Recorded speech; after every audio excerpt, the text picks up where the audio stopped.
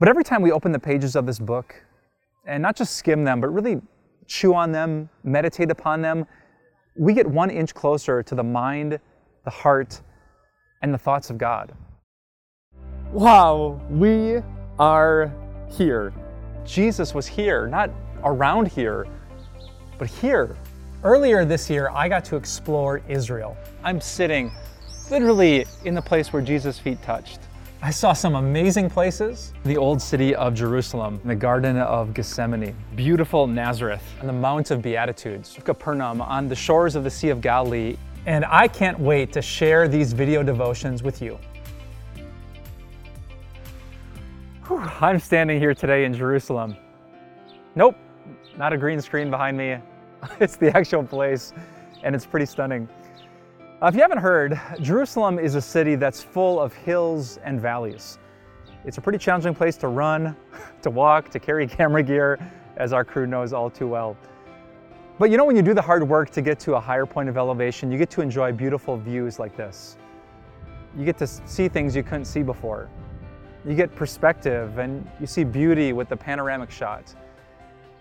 And that's kind of how it is when you and I study this book. You know, the thoughts of God, His plans and His promises are so high and exalted, as high as the heavens are above the earth, God said through the prophet Isaiah. But Jesus said that every time we study the Word of God, we get 1 inch, 1 foot closer to His perspective.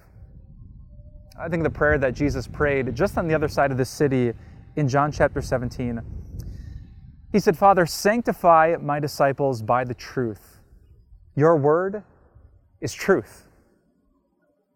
The word sanctify means to set something or someone apart. And Jesus didn't want you and me to be here with the people of the earth, seeing things as they see them. He wanted us to be set apart or to be set above. And how does that happen? By your word, Father, by your truth.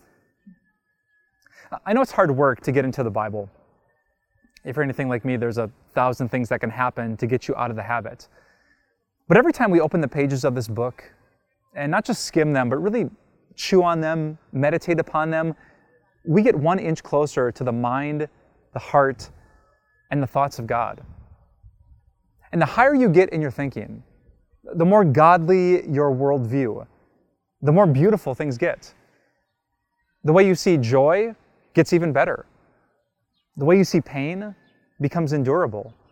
The way you see people becomes inclusive. It's an embracing love. When God speaks to us in His Word, we know all about forgiveness. We know about Jesus' mercy. We know that our prayers are powerful and effective. We realize there's no condemnation for those who are in Christ Jesus.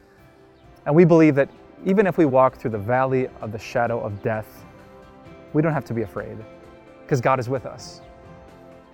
So I want to encourage you today to be a person of this book. Let the Word sanctify you, set you apart, raise you up to the thoughts of God so you can enjoy something even better than my view today. You can enjoy life as God sees it. If you're in the Word, keep at it. If you're not, maybe this is God's way of nudging you to get back into it so you can see the beauty of life from His perspective. That's a lesson we learn here in the elevated heights of the city of Jerusalem.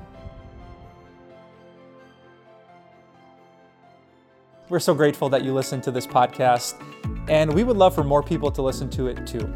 So if you wouldn't mind rating and reviewing this podcast, you can help this message to reach more hearts, more souls, so that more people can be satisfied by the love of God. Thanks for your support, and we'll talk to you soon.